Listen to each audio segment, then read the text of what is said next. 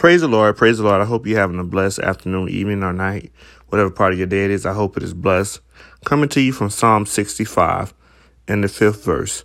You answer us with awesome and righteous deeds, God our Savior, the hope of all the ends of the earth and of the farthest seas.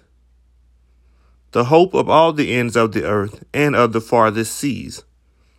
You answer us with awesome and righteous deeds. Whatever you're asking the Lord for, I hope it comes to fruition. I hope that it comes speedily enough for you. We as people, we get a little impatient. But I hope that it comes speedily to you. But just know it'll be there right on time. If it's not there when you want it, it will be right on time.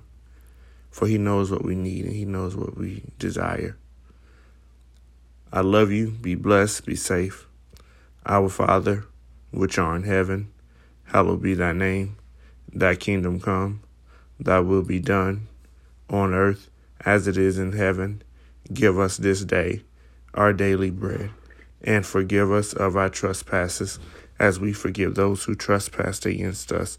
And lead us not into temptation, but deliver us from the evil one.